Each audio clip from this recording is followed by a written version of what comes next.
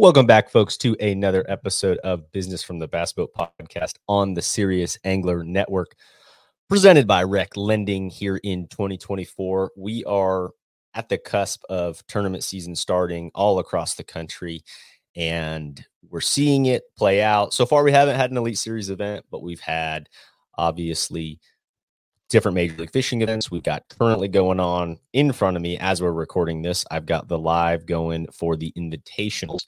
And, of course, the Opens now on the final day having live coverage in PFL. We've been seeing a lot, and it just has me kind of thinking, and I'm sure this is on the top of a lot of people's minds, and just thinking how we kind of work through this in the industry. But just the entertainment in fishing and making this something that is viable as an entertainment and a learning source. That's how I utilize watching live fishing anyway.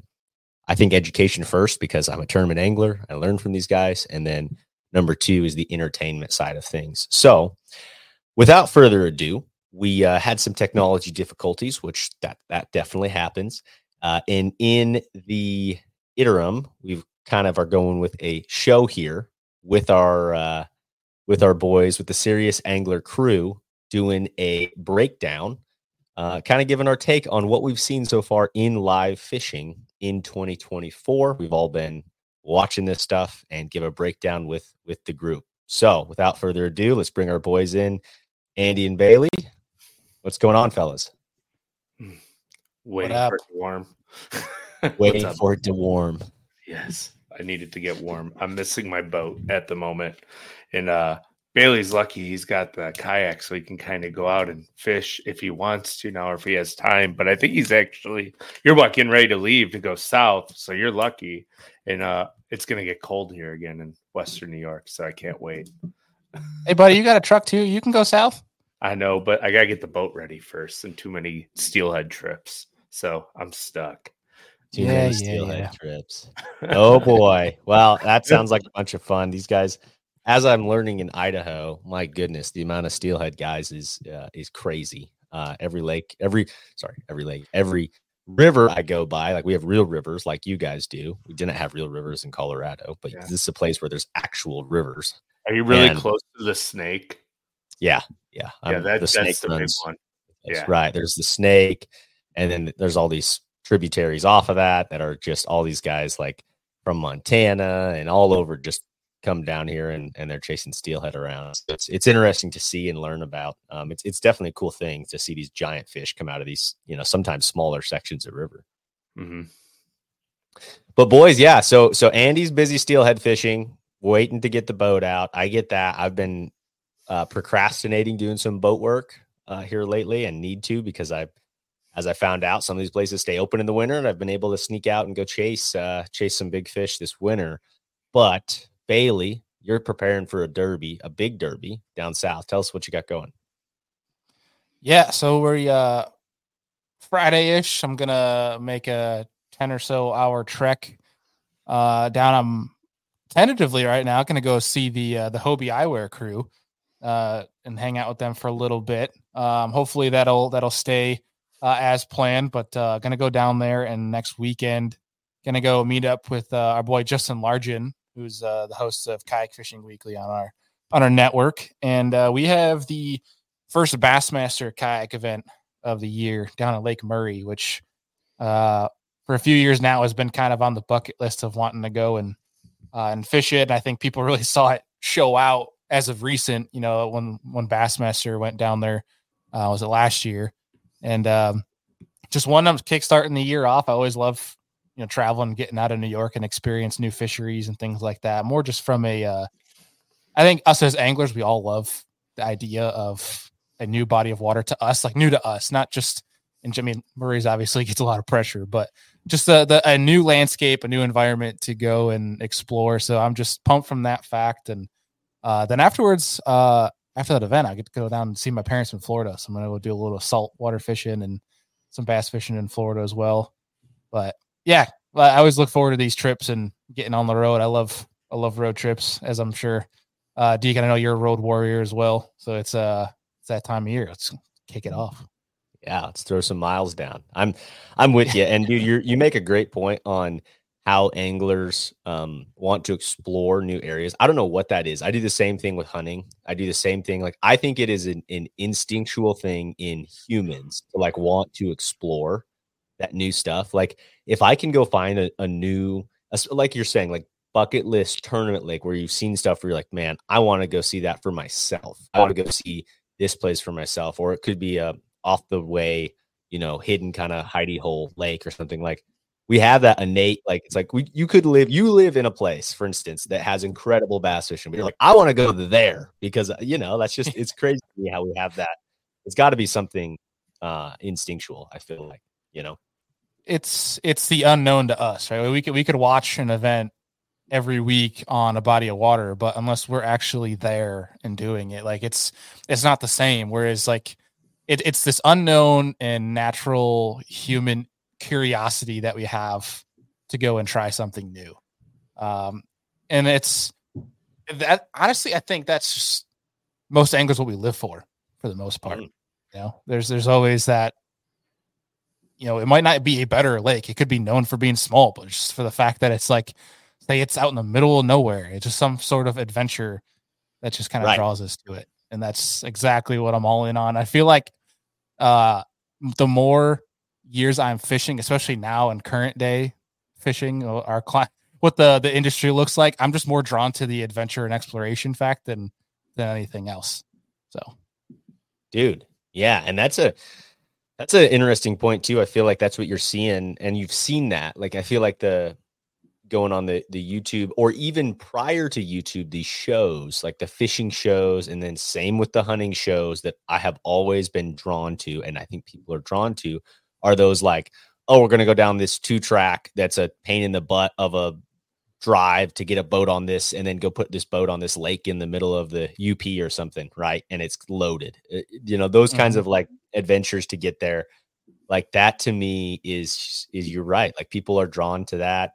And especially if there was like no tournament fishing at all, I feel like that's what I would be doing exclusively. Like, I'm doing more of that now than I ever have, but I would be doing that like exclusively. Like, that's what I would be going and trying and finding these places that are out of the way and these types of things just because of the adventure aspect. Yeah, man. People, I think humans in general just yearn for something new. Like, it's whether that's a new setting, it's a new car, it's a new house. It's just when you do something the same way over and over and over again, I don't want to say that it gets old or boring, but to an extent, you're used to it, and that's not a bad thing. But people like stagnant, I think, is the word you're looking for.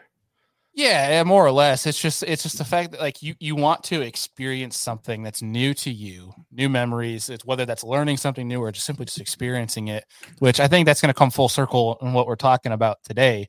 But it's just something, man, that I think that, like, as a viewer, we can kind of just kick right into it. Like, a viewer doesn't want to watch the same thing happening every single tournament, every single location, right? So they want to see some sort of mix up, even if it's something that hasn't been recent. You know what I mean? Like, it could have been a tournament location 5 years ago, but now it feels new because it's been a long time. Where like there's times too where like I'm trying to think of an example of this, but there's like we'll call it I'll take a hoodie. Okay. So I have a hoodie that I'm given for Christmas one year, and say I don't get too fat and it still fits me a couple years down the road. But then I forget about that hoodie, and I, have this stash of laundry or whatever in the closet. And 3 years later haven't seen it. And I finally find this hoodie. It's like, oh crap, forgot about this thing. Like, it's refreshing. It's somewhat, bring it back up. You haven't seen it in a while. I think people are just looking for something fresh. You know what I mean? And that's a lot of what we're chasing nowadays, but I don't want to get too far ahead and long-winded in that conversation, but I think I think you're dead on. I mean, so really the premise of this show is to kind of like, okay, we've started this tournament series. We have not started a tournament series. The tournament season has started in 2024. We've all been watching live footage. We had last weekend, the absolute already just out the gates. We've got 3 tournaments going on. The NPFL is happening. The BPT is happening, as well as the final day of the Open is happening live, all 3 on the same day. So I like on that this last weekend, I compared and was like, okay, I'm going to look at some of this footage. And granted, it's the time of year where you really see forward-facing sonar play more than anything, just because it's, winter to early spring where those fish are grouped up out deep across the country. But then you see like a Florida in the open going on. And it's like, to me, I found myself having a hard time tuning into certain things and not into certain things. And that's what I wanted to kind of break down and say, okay, like as a sport, like there's no doubt people don't like it's hard to watch someone not talking through something and just staring down at their screen doing the same types of things.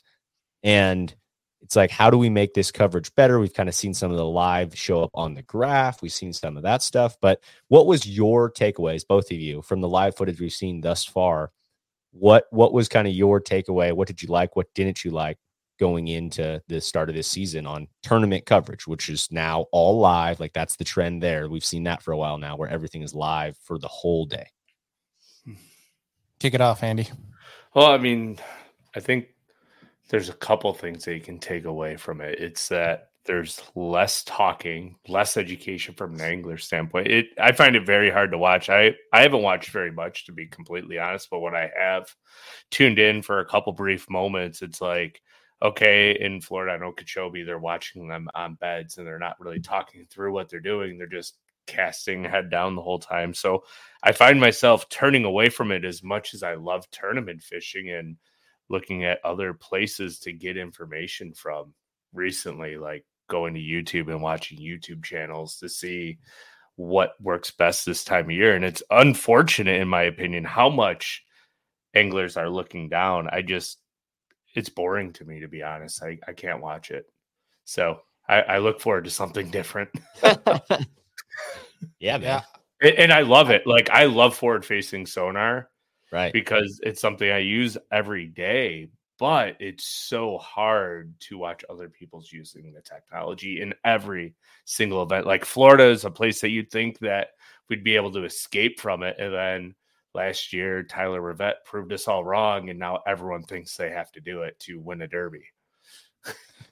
Yeah, it's such a interesting topic because I feel all three of us are in the same position on it. And I think we all feel the same dilemma as avid anglers that love the sport, but also can see, like, I feel like we're in a position where we can see both sides of things and where we all absolutely love.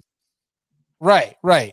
And I think what the preface again is, these are three anglers here for people that are watching or listening that we're not pro anglers or anything like this. We're just giving you our personal point of view.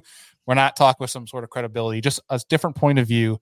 So stick with us here. And it's that absolutely love the hell out of using forward-facing sonar. I've learned so much, not even just from a fishing and catching aspect, but so much about fish, how they behaved, like different things that you would never have known if you didn't have forward-facing sonar. From that being said, I love it. I love using it.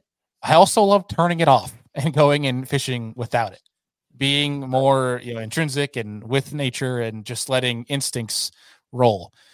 But from a viewer standpoint, getting to your main question, Deacon, I'm seeing what people were complaining about at the end of last year, the smallmouth derbs being carried already to the beginning of the 2024 season because the way the schedule's rolled out and the way fish are setting up in these fisheries and how, the fisheries looking to anglers at the beginning of the schedule, it's the same thing. It's rolling right into the season and people are like, oh, Okeechobee, like we're going to see some punching, some bed fishing, some frogging. We're seeing the same thing. Guys are looking down, as you referenced earlier, on Brian New on Bass Talk Live, how like he looked up and 80 other boats are all staring down at the screen.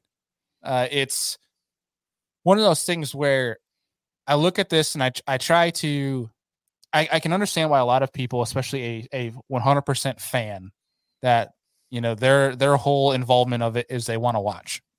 I can understand the frustration, the overwhelming just boredom. I'm going to use that term from this because I don't know how else to describe it, of these tournaments as a viewer. I can understand why this is extremely boring to watch because I saw that. me as an avid angler, I watch it because I want to learn. But that's hard to do when guys aren't walking through what they're doing, if the commentators aren't helping describe what's going on. And we're gonna come around full circle to that. But also, as an angler, I 100% understand when that is your career, that's your job, that is your living, that you have to use the best means possible that you're allowed to use to give you the best chance to win, or at least to make as much money as you possibly can. So I want to start that off of like, that's 3 different perspectives we're looking at. But also, anyone that is out there that's going after the anglers, you need to put yourself in their shoes. Like, if you have a job, which hopefully all of you guys do in some capacity, is something there. If you had the equipment to do your job to the best of your ability to make the most money out of that, wouldn't you be using the same thing?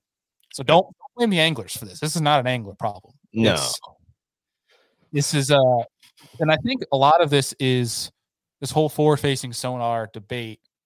There's 2 things.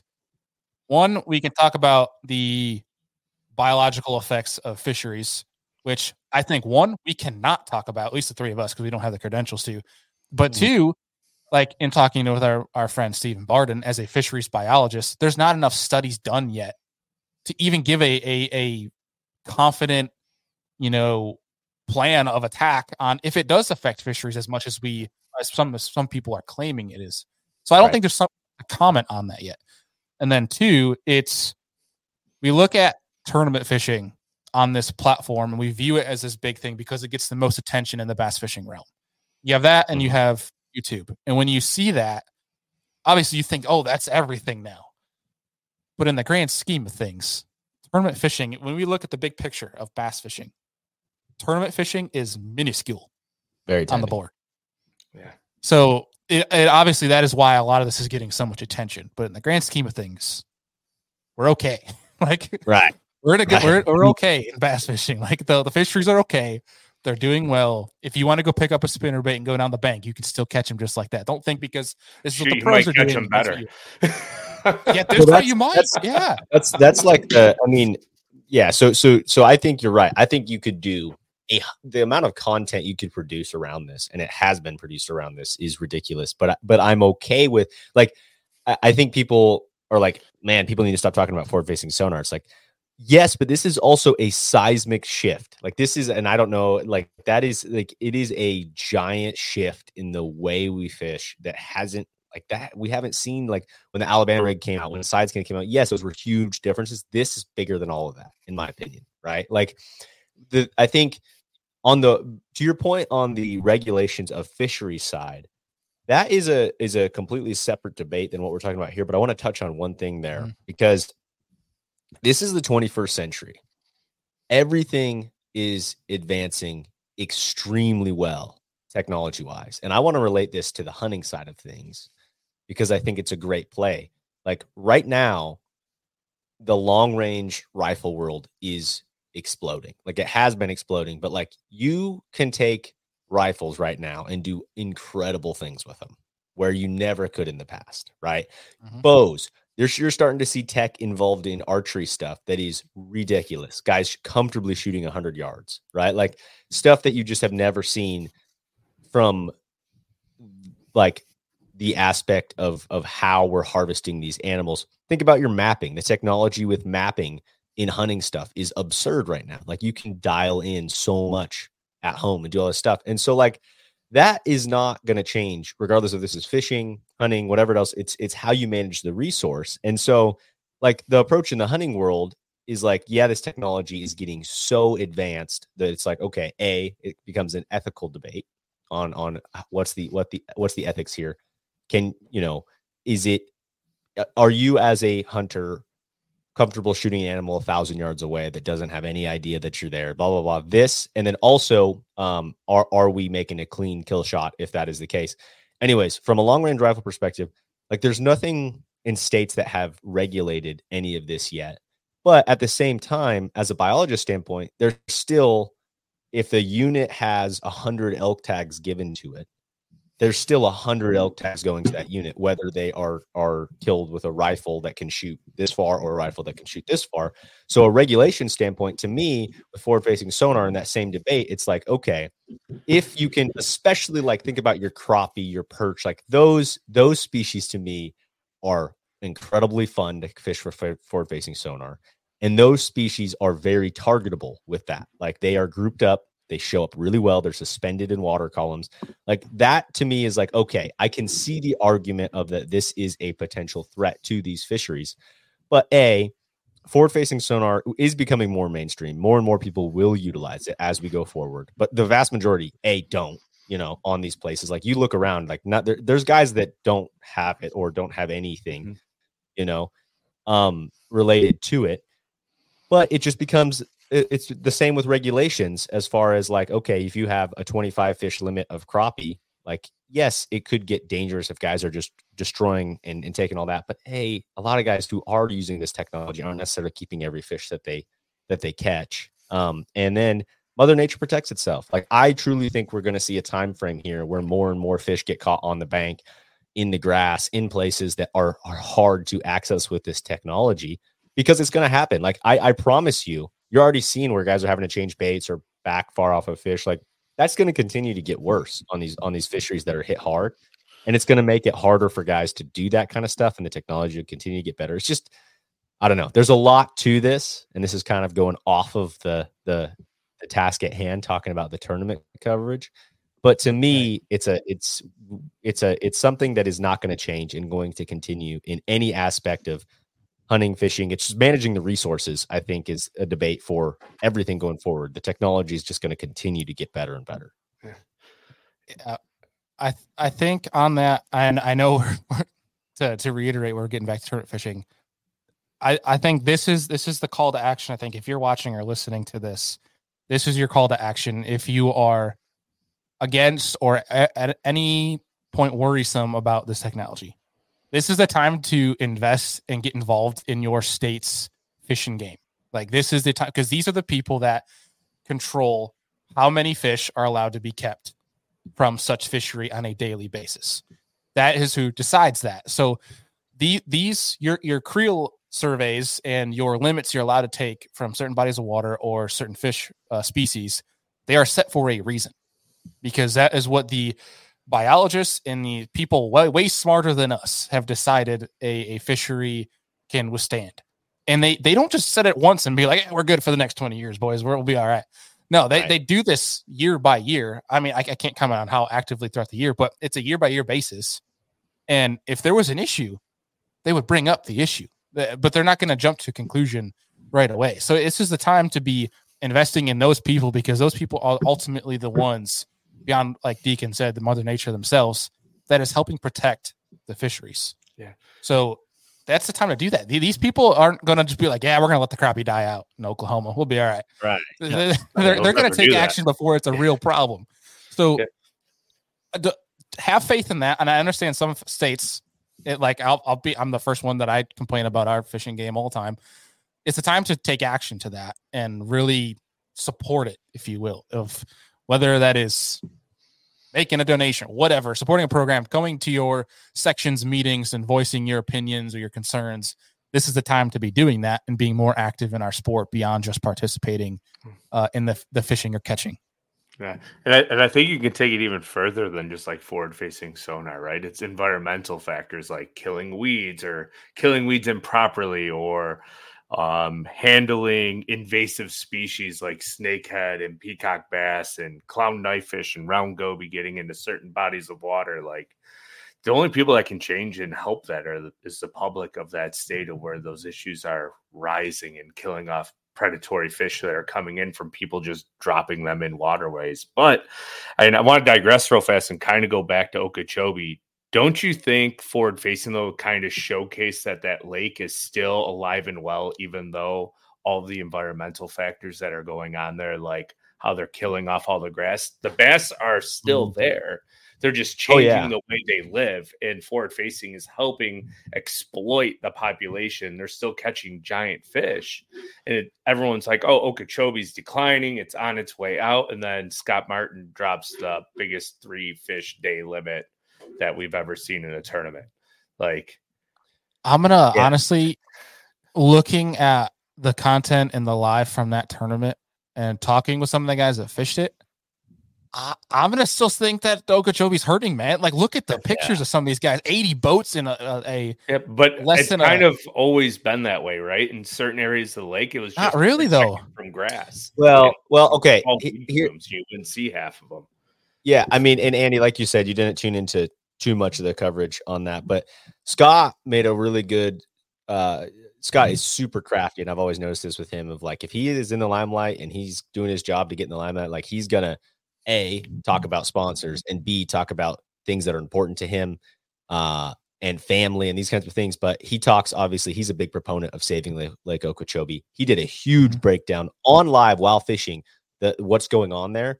And it sounds like it's in a fairly dire state. I think my takeaway from that, Andy, was that yes, there's some big fish that are learning to survive in that situation. There's a good population that is, but yeah, you look at the coverage and that kind of place, like that water is so high that it is stopping the grass from growing in those situations that have always kept the water clean, and these types of things that we all know really makes big grass makes big bass. Like solid, healthy grass fisheries turn out giants. And so that is what his concern was. These fish are still spawning and doing the thing.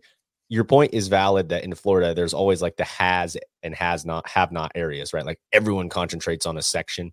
But to me, there's still a lot of damage occurring on Okeechobee. And that was the point of it all, was like these fish are living on mud clumps and on crap that like is not sustainable to continue to grow big bass anyway. No, I get it. It's just, I guess my point was it still shows that there's still fish there to be caught, and it's allowing us to understand what they're doing when their traditional environment has been destroyed, right? Like they're adapting and surviving the best that they can. And like Deacon said, Mother Nature is always going to protect itself. But absolutely. I think that's one where we're not all from Florida, so we don't see what's going on. It's a tough subject, right? I'm just trying to give a counter argument. That's all I'm doing. So trying to keep the conversation going. So, I mean, and I think that whole side of a debate is different because in the tournament fishing world, right, you're seeing this coverage. And for me, the number one reason I watch tournament bass fishing is education. And then my number 2 reason is entertainment.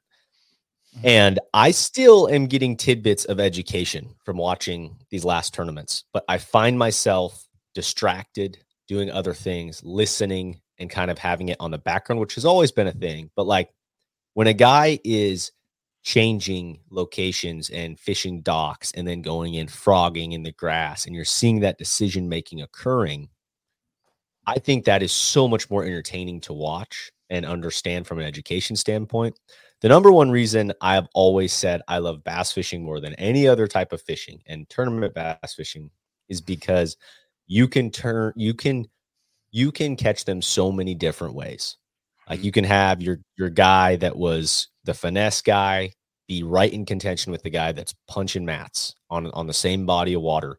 And to me, that has always been the coolest part, is like, I'm someone who gets bored with things easily. Like I find myself like finding new hobbies and doing it like in the hunting and fishing world. And so that's what's always been so cool, is like you go to a body of water, you don't know what to expect. You have 14 rods out on the deck because you don't know what's going to happen. And like these types of things. And now my concern is on some of these events, you know how it's going to be won. You know what 9 of the top 10 are going to be doing.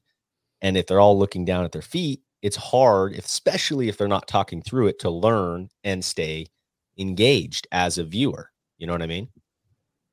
Yeah, it really is. And I'm going to be the first one to call myself out here, is that last year I had that mindset of like, I love when the guys are still using forward, because I'm, from that standpoint, learning.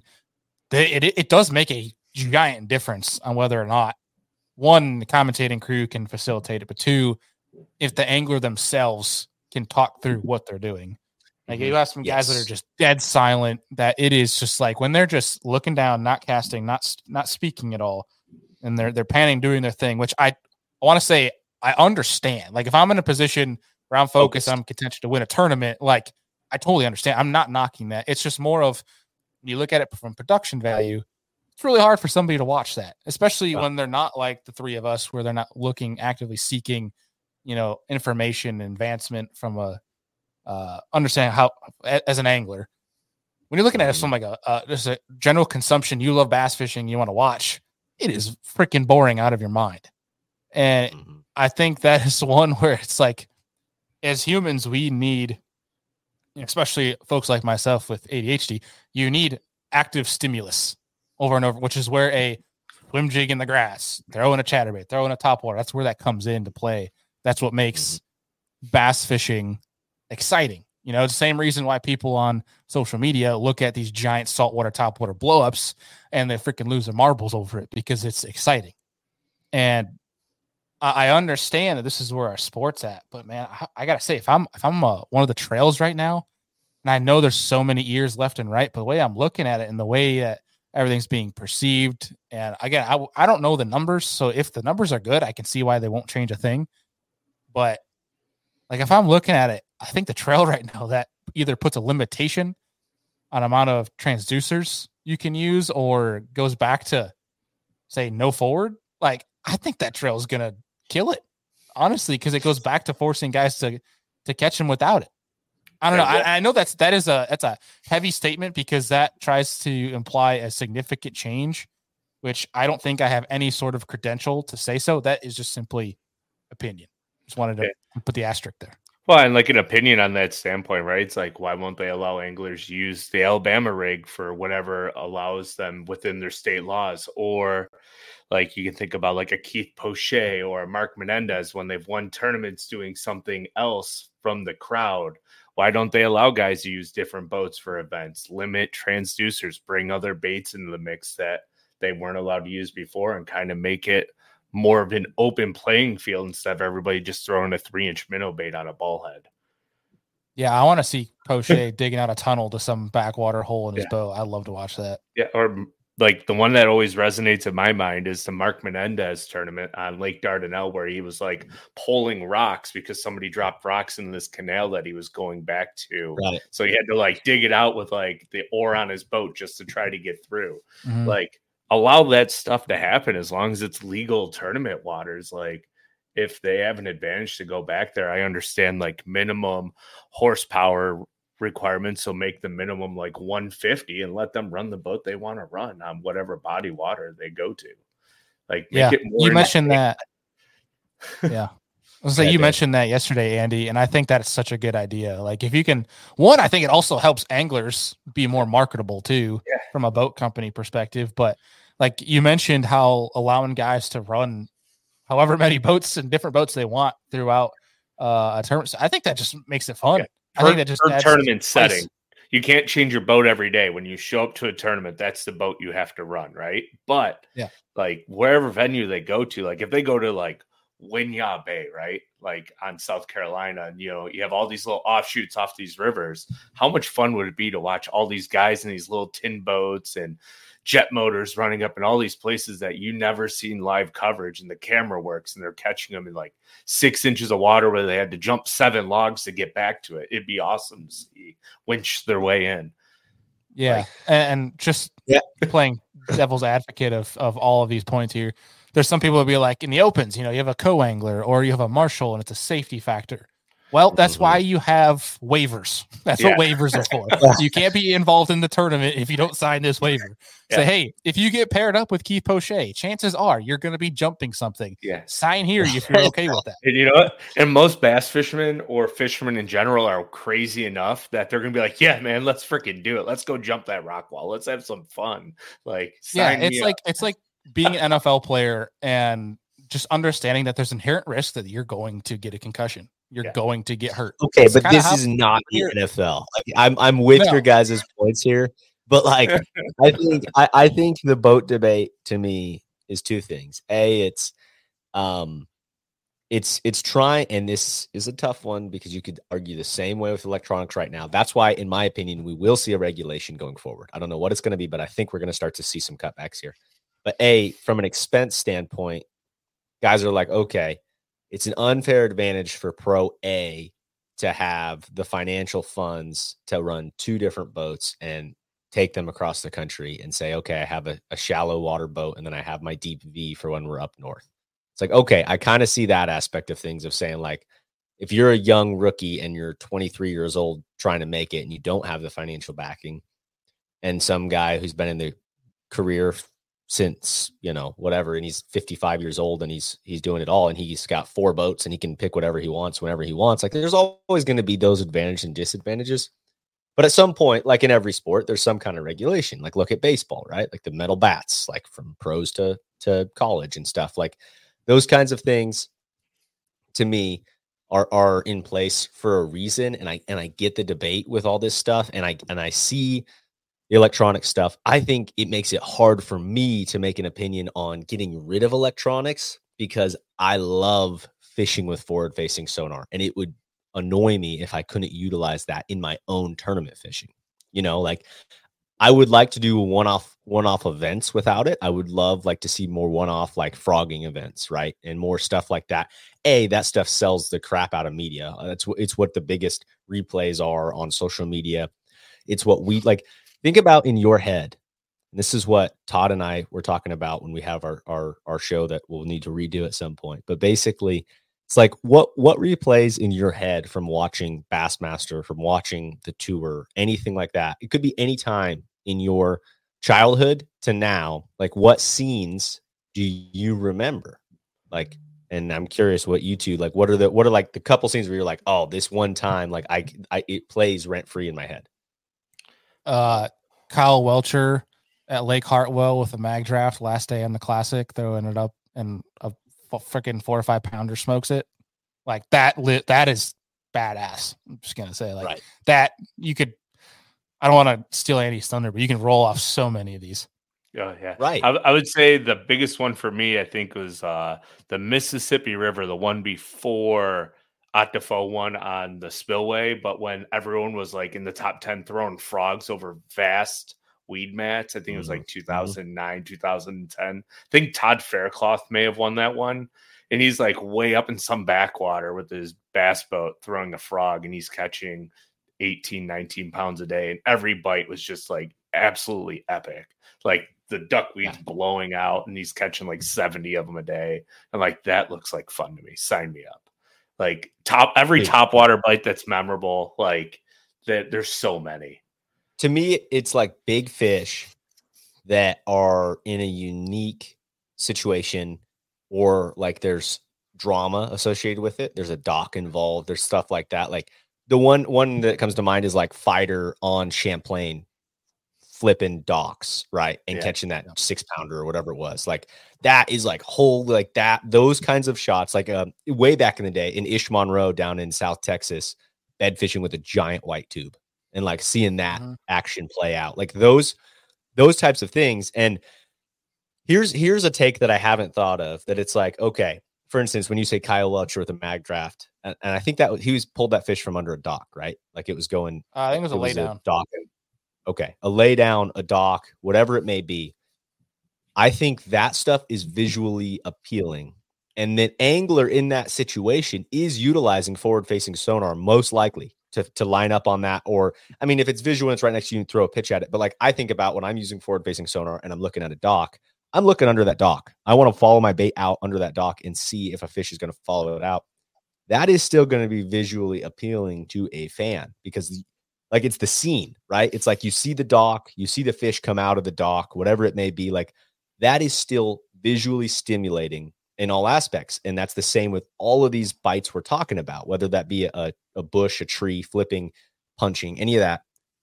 But when you have guys in the abyss, like out in the middle of nowhere, it's hard for the angler and the tournament organization to make that interesting without really digging into the questions. Like, I want to know that there's a creek channel out there and he's in the middle of the channel and he's working his way out of this. And this is why he feels like these fish are there. But sometimes it's hard to explain anything because you're like, I don't know, man. I just started scoping in this bay and they're here. Right. And they're in the middle of nowhere. It's hard. It's hard for the viewer unless there's a lot of talking going on. It's just not visually appealing. It's just the ocean and a guy looking down at the screen. Yeah. It sounds like what you would like to see, or like, and it would never happen, right? And I'm not saying it's something that you'd like to see, but like, could be a cool rule change where they implement like on certain bodies of water, like a depth allocation of how deep they can actually use forward-facing sonar. It would never happen, but could you imagine if they're like the old days of like you can the use holes. it to the you could use it to a 15-foot contour line break, and you can't go anywhere past that. And if you're past that, then it's like a 5-pound penalty per day or something ridiculous. Like it would never happen, but like it makes the anglers be more informative about what they're doing and the decisions they're making and why they're making casts. So it's like limiting what they can do, but it's a more along the lines of making them talk more while they're fishing. That's way more appealing to the general public, right. But you're limiting the amount of water that they can fish. Yeah, it makes it messy. Like how do you stay focused? Like I think Chris Zaldain one time said, I'm willing to. He does such a great job of talking through when he's on Bassmaster Live of what he's doing, right? And at the end of the day, he probably is missing out on opportunities by taking that time to focus and talk through the camera of like, hey, here's what I'm doing. This is what I'm doing. He's viewing this, in my opinion, as like, okay, this is going to make me look really good for sponsors. This is going to make me look really good to people interested in learning and all these types of things. Yes, I'm in the middle of a tournament, but like, here's the benefits that I see from doing this. But like, that is a rare breed. You don't see that with a lot of guys, right? Like you see guys dialed in, and I understand it of like being dialed in, but by doing that, you are making it super visually unappealing to people watching.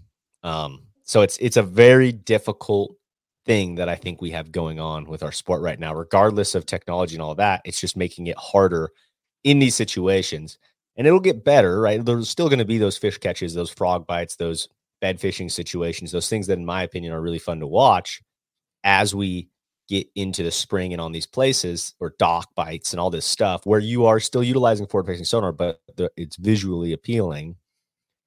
But like, there's just going to be more of the open, like we now know there's fish out there all the time, and there's going to be guys that are just doing that year round. That's just let me ask this question real fast. Sorry, Deegan, I didn't mean to cut you off there at the very end, but like, we're talking in our group chat about this, and I forgot who mentioned it, but like the Spro tournament, right? Like the frog tournament on Gunnersville or Chickamauga. What if like these little regional, like 1-day events start proposing like live coverage?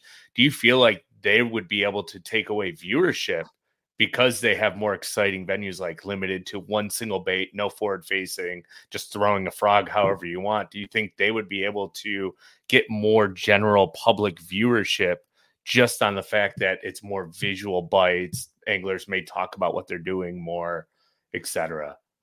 Yeah, I think if you're a brand, this is a genius idea, and I think we're obviously giving them a great marketing idea here. Like if you're a Spro, you go and sponsor Bassmaster and say, hey, we'll pay you, $200,000 to go and live stream our event for frogging 1 day. Like we're going to find 10 or whatever, 5-10 regional hammers that we have here. We're going to stick a camera in their boat, and like Bass receives the numbers, but also Spro, it's just genius marketing. Like that, I think is smart from a brand side. Because there's a bunch of those around. There's the Bill Lewis Rattle Trap events. John Chris had the free missile ones for a while.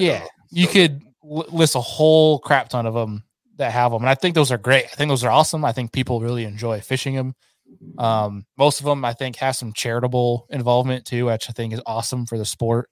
But in the scheme of tournament fishing, and I don't want this to come off as negative, because again, I try to be the biggest advocate for fishing, but also tournament fishing. I love them all.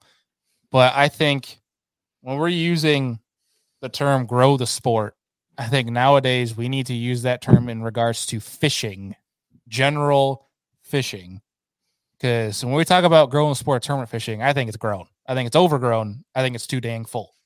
I don't think there's.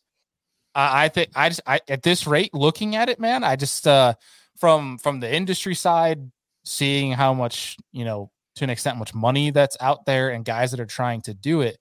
I'm all for trying to allow as many guys and gals the opportunity to live their dream of fishing full time. Well, I just think that there's in tournament bass fishing, there's a capacity to that. Just like there is like in any other sport. There's a roster size. I mean, there's ways that you're finding other people make that living outside of tournament fishing, but that's a whole other conversation. But when we're talking about tournament bass fishing, I think the way I look at it, I think it's grown to its capacity. And I think if there's any room to improve, I think that when you're an up and coming angler and you look at how these tournaments are being won, you're like, okay, I got to get really good forward facing sonar because every event has some capacity is being won with these. And then it's just generation by generation becomes more and more about technology, whereas you lose your general instincts about fishing.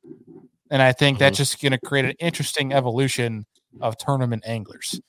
And I just want to, while we're getting heated in this, I'm not say heated, but like in depth with this conversation, I want to preface that we're not saying that forward facing sonar is bad. We don't believe it. We love it. We love using it. Think it's great for fishing. It's more, we're talking about a business from a production value standpoint is what we're looking at for live tournament fishing. So let's remind people as we talk about that. But I just think right now it's in a weird crossroads that I think these tournament trails are in, that it's like, if I'm a Bassmaster, I mean, like, again, they might have great growing numbers. And if that's truly the case, if I'm them, I don't blame them for not trying to make any changes, but I'll be interested to see if it continues this throughout the season of more forward facing sonar, that there might have to be a change. Like maybe it's just limiting to one transducer. Like it might not have to be I'm never on a bandwagon to ban anything. I hate cancel culture. Yeah. I think it's the dumbest thing that exists. I'm with you. I just think I do believe though there might be a limitation on certain things that we need to have if they want a hybrid of guys being able to use the technology, appeasing the brands out there that are creating such great sonar advancements, but also keeping it entertaining for people. Where I think it was still very entertaining for people when guys only had, when it was, early in the route where only one guy was, running one transducer and he was doing a hybrid of deep and shallow, things like that. I think that was where our tournament fishing from a bass standpoint was at its peak. Yeah, I almost wish we had like the live coverage back in like 2006 through like 2015, right? Like the grand days, like when they figured out ledge fishing. Like, could you imagine the live coverage then before it got so overpopular? Yeah, I mean, that's kind of like, I think. Go ahead. I was just going to say, I'm thinking of that Spider-Man meme right now, like where they all just point at each other. Exactly. No, I mean, I think my problem with it is not the high level technology. I understand some of that aspect. For me, like I'm just trying to compare this to other like sports, the way it's set up currently, being that it is a single person at the highest level, a single angler competing. The same way that you see like bull riders, the same way that you see bowling, the same way you see golf. Like those are the three comparisons to me. And golf is by far the biggest sport out of all of those. And it's like, okay, how many people watch golf that don't play golf or maybe play at a very low recreational level? But like the popularity of watching golf and the pressure associated with a guy on the golf course at the end, like that is what I feel like the dive in of what people are looking into. And this is kind of what Todd had a good point on this. It's like that pressure, that crack of like watching that person go through that mentally. Like, how do we make people feel that way when watching bass fishing? Because it used to be too. The other good point is like we used to not have live coverage. So you could take all the production of a tournament and turn it into something really cool in that, 1 hour, 2 hour show, right? That we would see with like the Bassmaster Elite event on this place. And the production team did a really good job of like following through that tournament and what was happening and having all these different shots. And of course, the highlight reels of catching a 7-pounder or whatever it is. But you got to see this progression in all of this in a shortened window. Now we get to see all of it, which is great. We get to learn more, but it's a different ball game when it gets a little bit more boring, right? When it comes to this live for a audience that is outside of tournament anglers or people like ourselves that understand deeply what's going on. So it's such a tough thing in my eyes. And I just want it to grow from a viewership perspective to make it more economically feasible for guys at the top level to tournament fish. That's what I would love to see. And it's hard to do the way it's structured because the vast majority of people watching it are people who are tournament anglers, which is great, but I just don't know how it ever gets past that. That's a hard question to ask. And again, it's coming down where it's three jabronis here talking here. So there's going to be higher powers that be that make these decisions. But for sure. I don't know. I don't know if I have a good solution for it. And I hate being the guy that brings a problem to the table without a solution. But I think that the way it's going right now, man, like I think that it's just not a great direction. I don't think tournament fishing is in a bad place. I just don't think it's in a place where it's going to grow any larger than it already is. I think it could be moving to a stagnant place is where it's going.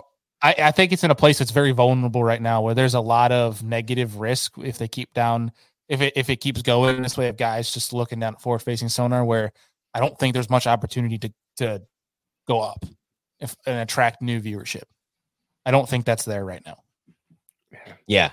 No, I agree. And now when you say growth too, because there's two different things here, because I think it would be cool. And this especially just being where I'm at in the country on the western part of the state.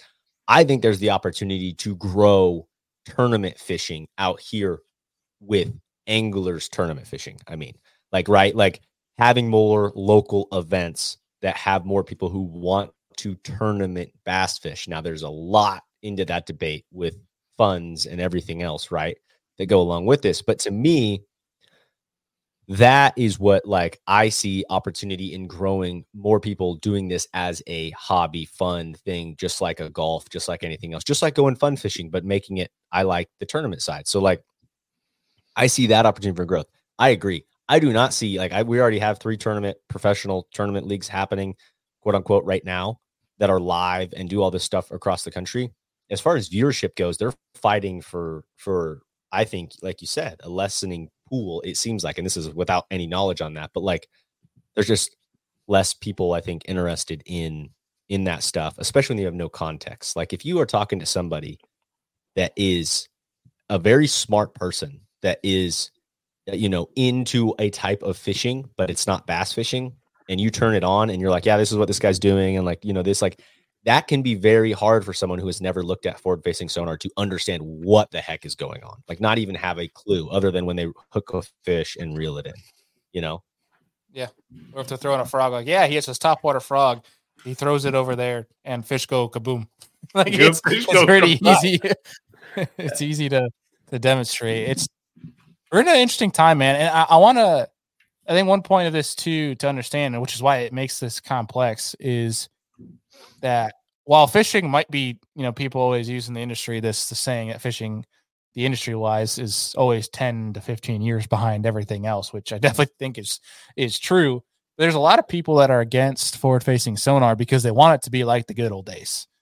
And it's one of those things where I can understand why there might be some passion behind that statement and some especially if you went through it type of deal. But you got to understand that everything in this world, not just fishing, evolves, and it has to evolve. There's always going to be advancement. You can't stay locked in one spot forever. Because again, like we talked about at the beginning, people always want something new. They want to see something fresh. You give them the same product over and over and over again. You said it becomes stale. So it's one of those things where I think we need to keep evolving. People need to understand that forward-facing sonar at this rate is not going to go anywhere, but there needs to be some sort of correction, I think, on the tournament side of live professional fishing, bass fishing. There likely there needs to be some sort of correction if they want to maintain from a business a viewership. And I think I think it's going to have to happen. Yeah.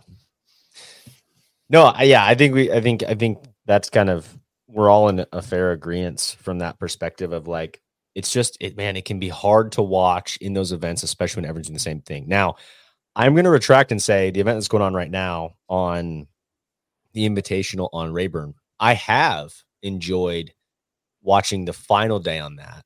A lot of people are still looking at their feet, but you're seeing 6XDs getting thrown. You're seeing big jigs. You're seeing stuff like that's a variety. I think that's the thing for me is like the variety. Like that's what I want to see is I want to see the differences there and then the ability for anglers to talk through it. But like when it's an event where what we saw last week on Toledo, where every single person's doing the same thing, it doesn't even really get you excited to see them catch a 5 or 6 pounder because it doesn't really affect their day as far as a 5 fish limit. That's a whole different debate. But like that just wasn't nearly as appealing. Like I had a really hard time staying focused watching that versus when guys are doing different things.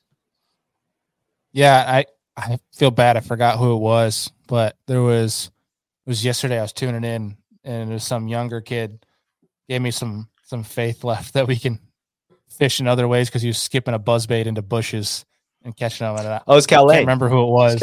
Was it Cal? Okay. He's sitting at third right now. Sign me up for that bite, by the way. That sounds fun. Yeah. I just tuned. I'm like, okay, there is some faith. We can make this, fishing still multifaceted. It's again, this is just a big picture, a lot of theory that we're talking here because this was really, I feel like I don't think it's as negative as a topic as people are making it out to be. I think that's just social media being social media. Right. But obviously the voices were fairly loud at the end of last year, and they for sure carried into the beginning of this year. And we're going to see it keep going forward as the elites start on fork, especially this time of year. Like you're going to see people still, they're not going to stop using it to catch them. Because again, they're going to use every tool within their means that they're allowed to use to win as much money as they can. So it's, I don't know. This is an interesting one, and it's. I think you're finding a lot of more guys are becoming prone to where it's the same to our mindset of we love forward-facing sonar, but I think we need to. We need to figure something out here. Yeah. Well, I think that's. I heard this on some show the other day. It was like, it's so true. And I think we do a really good job of this. And this is a total life topic of things, but it's like people who are so ingrained in their belief, swinging on one side or the other, right? It's our problem with our country politically. It's our problem. And it goes back to human nature of like tribal instincts, right? Of like, this is the tribe or whatever. I think it shows a very mature person when you say, hey, my viewpoint has changed on this, right? With forward-facing sonar, like, because I'm totally in the same boat. Is like in the beginning of this, it was like, dude, this is awesome. I was an early-ish adopter, not like some of these guys that really were early adopters, but like watching these guys on live break it down because not everyone was doing it. I was like, yeah, this is sweet. We got to keep this in the sport. Like this is, and I'm all for keeping it in the sport. But I'm starting to retract my viewpoint on like, okay, I can see how this can hurt from a media view standpoint. And I think that's a healthy thing to do, is to like not hold those issues with like, this is what the only way. It's like, nah, man, your opinion can change. Your viewpoint can change. Like that's what I think is important about this stuff. And I don't know. You don't see that. Like that's where I view a lot of the negativity in the fishing world right now is people who are like, this is the only way. Like this is the only way, either with it or without it. It's like, no, we can come up with like something in the middle here that can be beneficial for end users. Right. And I think the biggest thing on top of that is it's one thing to be headstrong in your opinion, but if you're not willing to at least evaluate or analyze another point of view that's differing, you're really not part of the solution here. Right. The whole bickering on social media, the people that go in the comments that are like ban forward-facing sonar, or just like degrading whoever the angler is when that angler out there is literally just doing his job. Like, you're not helping anything. You're just being a menace, and it doesn't help anybody. I've got a solution. NHL rookie contracts arbitration, right? Like the mass general public versus the pro anglers and the organizations. Throw them in a courtroom, let an arbitrator mediate it, and then come up with a common solution and be like, NHL players like, I want $10 million a year for 3 years, and the team's like, no, I'm going to give you $2 million. They come back and get a 3-year deal for $5 million. Let's do that. Throw them in a courtroom and let somebody in the middle that knows nothing about anything and just let them decide. How about that? I will accept your offer and raise you locker boxing instead. Just give them a helmet and gloves and let them decide whoever wins. Whoever wins here, this is the move. Was it like? If anybody doesn't know what locker boxing is, it is something that got banned in youth hockey because let's see if I can settle debates real fast. Do you remember Celebrity Deathmatch on like Cartoon Network at night? Oh my god, look it up! It's hilarious. Like it's this. Is it like Rough and Rowdy now?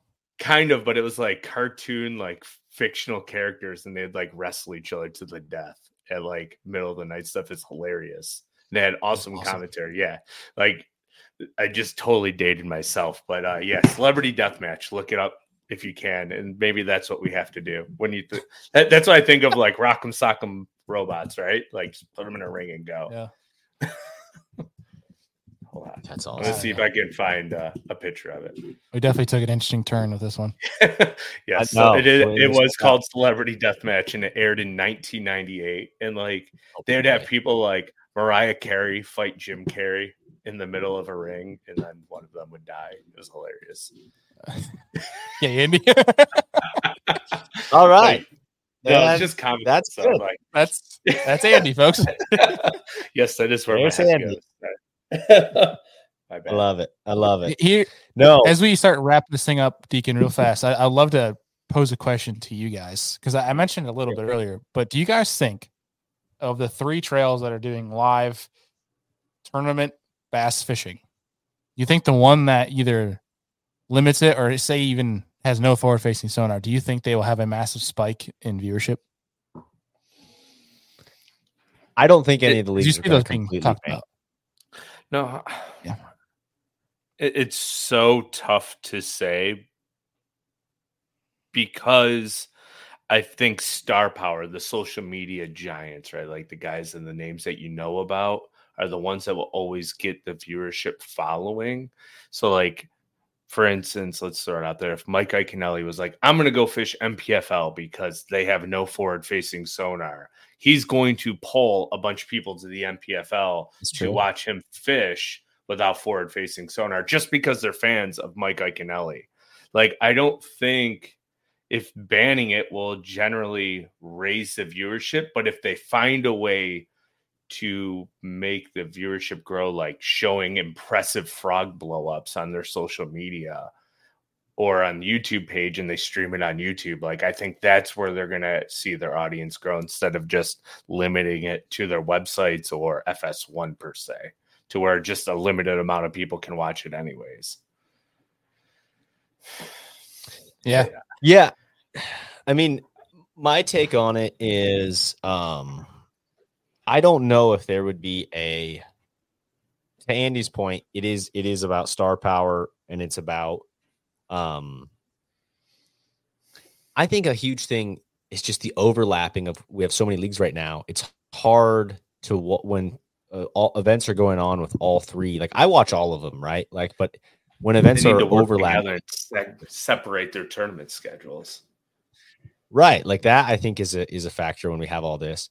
As far as viewership going up, if there were to be no forward facing, I think people would certainly tune in to something like that.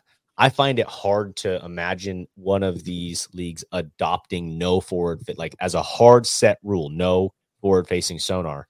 I find it very hard to think that anyone is going to stop that because that's what everyone is doing right now. And that would be a huge shift, for graph companies. It'd be a huge shift. I don't see that occurring. I think people would absolutely tune in. Like you're seeing these one-off events across the country right now that are no forward-facing sonar. Like you just have to have it off of your boat in an event, which I think are cool. Like I think that's a fun one-off event. I'd love to fish one of those as a one-off event. I think viewers would go and watch something like that, but to do an entire series of that, I think one thing we have to remember is tournament viewership relates to people who tournament fish and who fish the most. Like to me, I don't know that. I'm just saying demographically, I think that's what it is, right? Like the people who are watching it are people who tournament fish themselves, and they're going to watch things that they relate to. I think that's why we've seen a struggle with Major League Fishing with Every Fish Counts, because we don't relate to that. Like I'm used to watching and I'm used to fishing in a 5-fish event and going and catching a 7-pounder. Like the whole idea of Cliff Crochet at Toledo Bend catching an 11-pounder that didn't even get shown on anything, right? Like that sucks because of that format style that it's a numbers game rather than that. Like that puts him right in it in a 5-fish derby. My point is everyone is adopting forward-facing sonar. Again, the people higher level fishermen, people who are interested in this game have forward-facing sonar or are working to get forward-facing sonar. And if you were to limit that at the top end tournament level, I think at this point it would be kind of difficult because you're like, man, everyone's buying and utilizing this stuff on their boats and now they're taking it off. Like I think it'd be fun to watch. I just feel like, again, we can't relate to it because it's like, man, I'd be looking at under that dock on forward-facing sonar to see if there's a brush pile on it. Like I don't know. Yeah, I guess like in retrospect too, like this is where MLF does things really cool is like they have the heavy hitters events, right? Like what if an organization came out and said, okay, we're going to have a 3-tournament series of our top 20 anglers from this, and this tournament. And we're going to throw them on 3 legs that they know nothing about, take all the graphs off and just have like a 3-event special where there's no electronics involved in live streaming.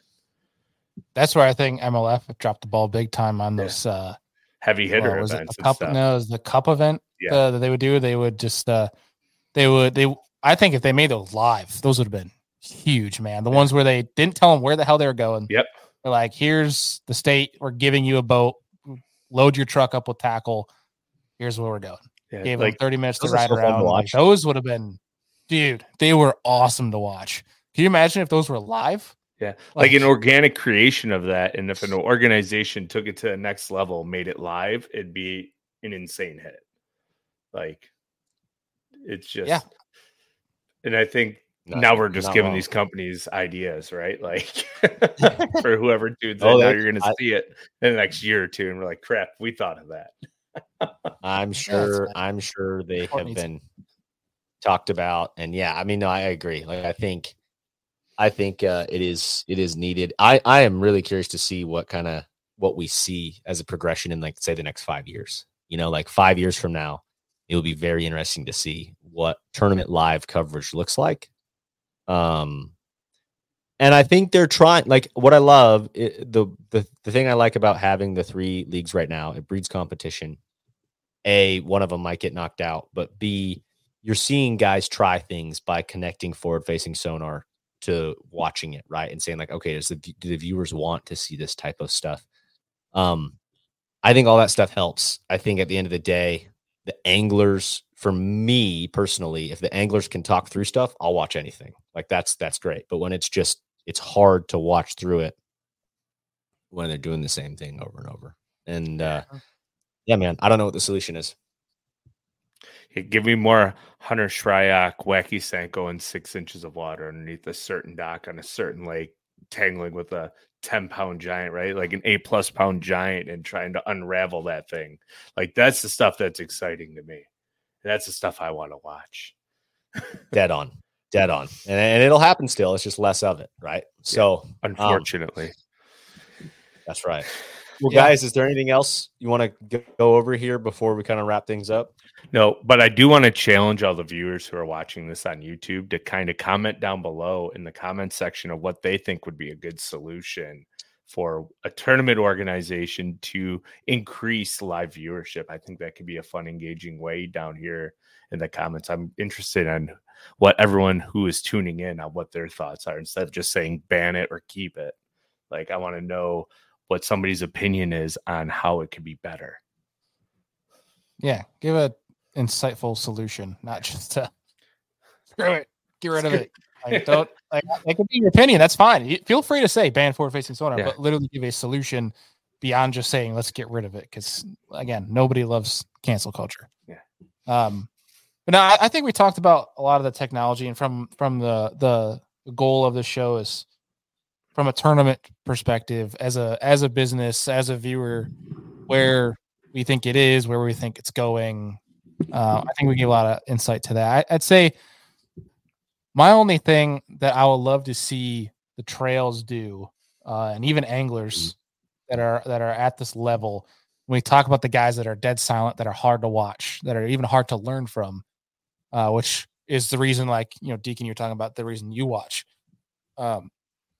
is let your personality show. Like, I understand if you're a very, internal, shy, quiet person, how that's very challenging. And I'm never going to try to like make somebody go full out and be somebody they're not. But like, I love seeing as of late, guys that are willing to let their true self be shown. I think like a great example of that is Luke Palmer, and he's been doing that through his YouTube channel, where the dude's hilarious. And obviously, we got some time with Luke a bunch on the show and hanging out with him at events and such. So it's like, obviously we see that, but like, it's cool when guys are allowing themselves to be themselves on live television. And I think that's really why people attach themselves to watching Bassmaster live. And a great example of that from last year's like Pat Schlapper. Dude's freaking hilarious.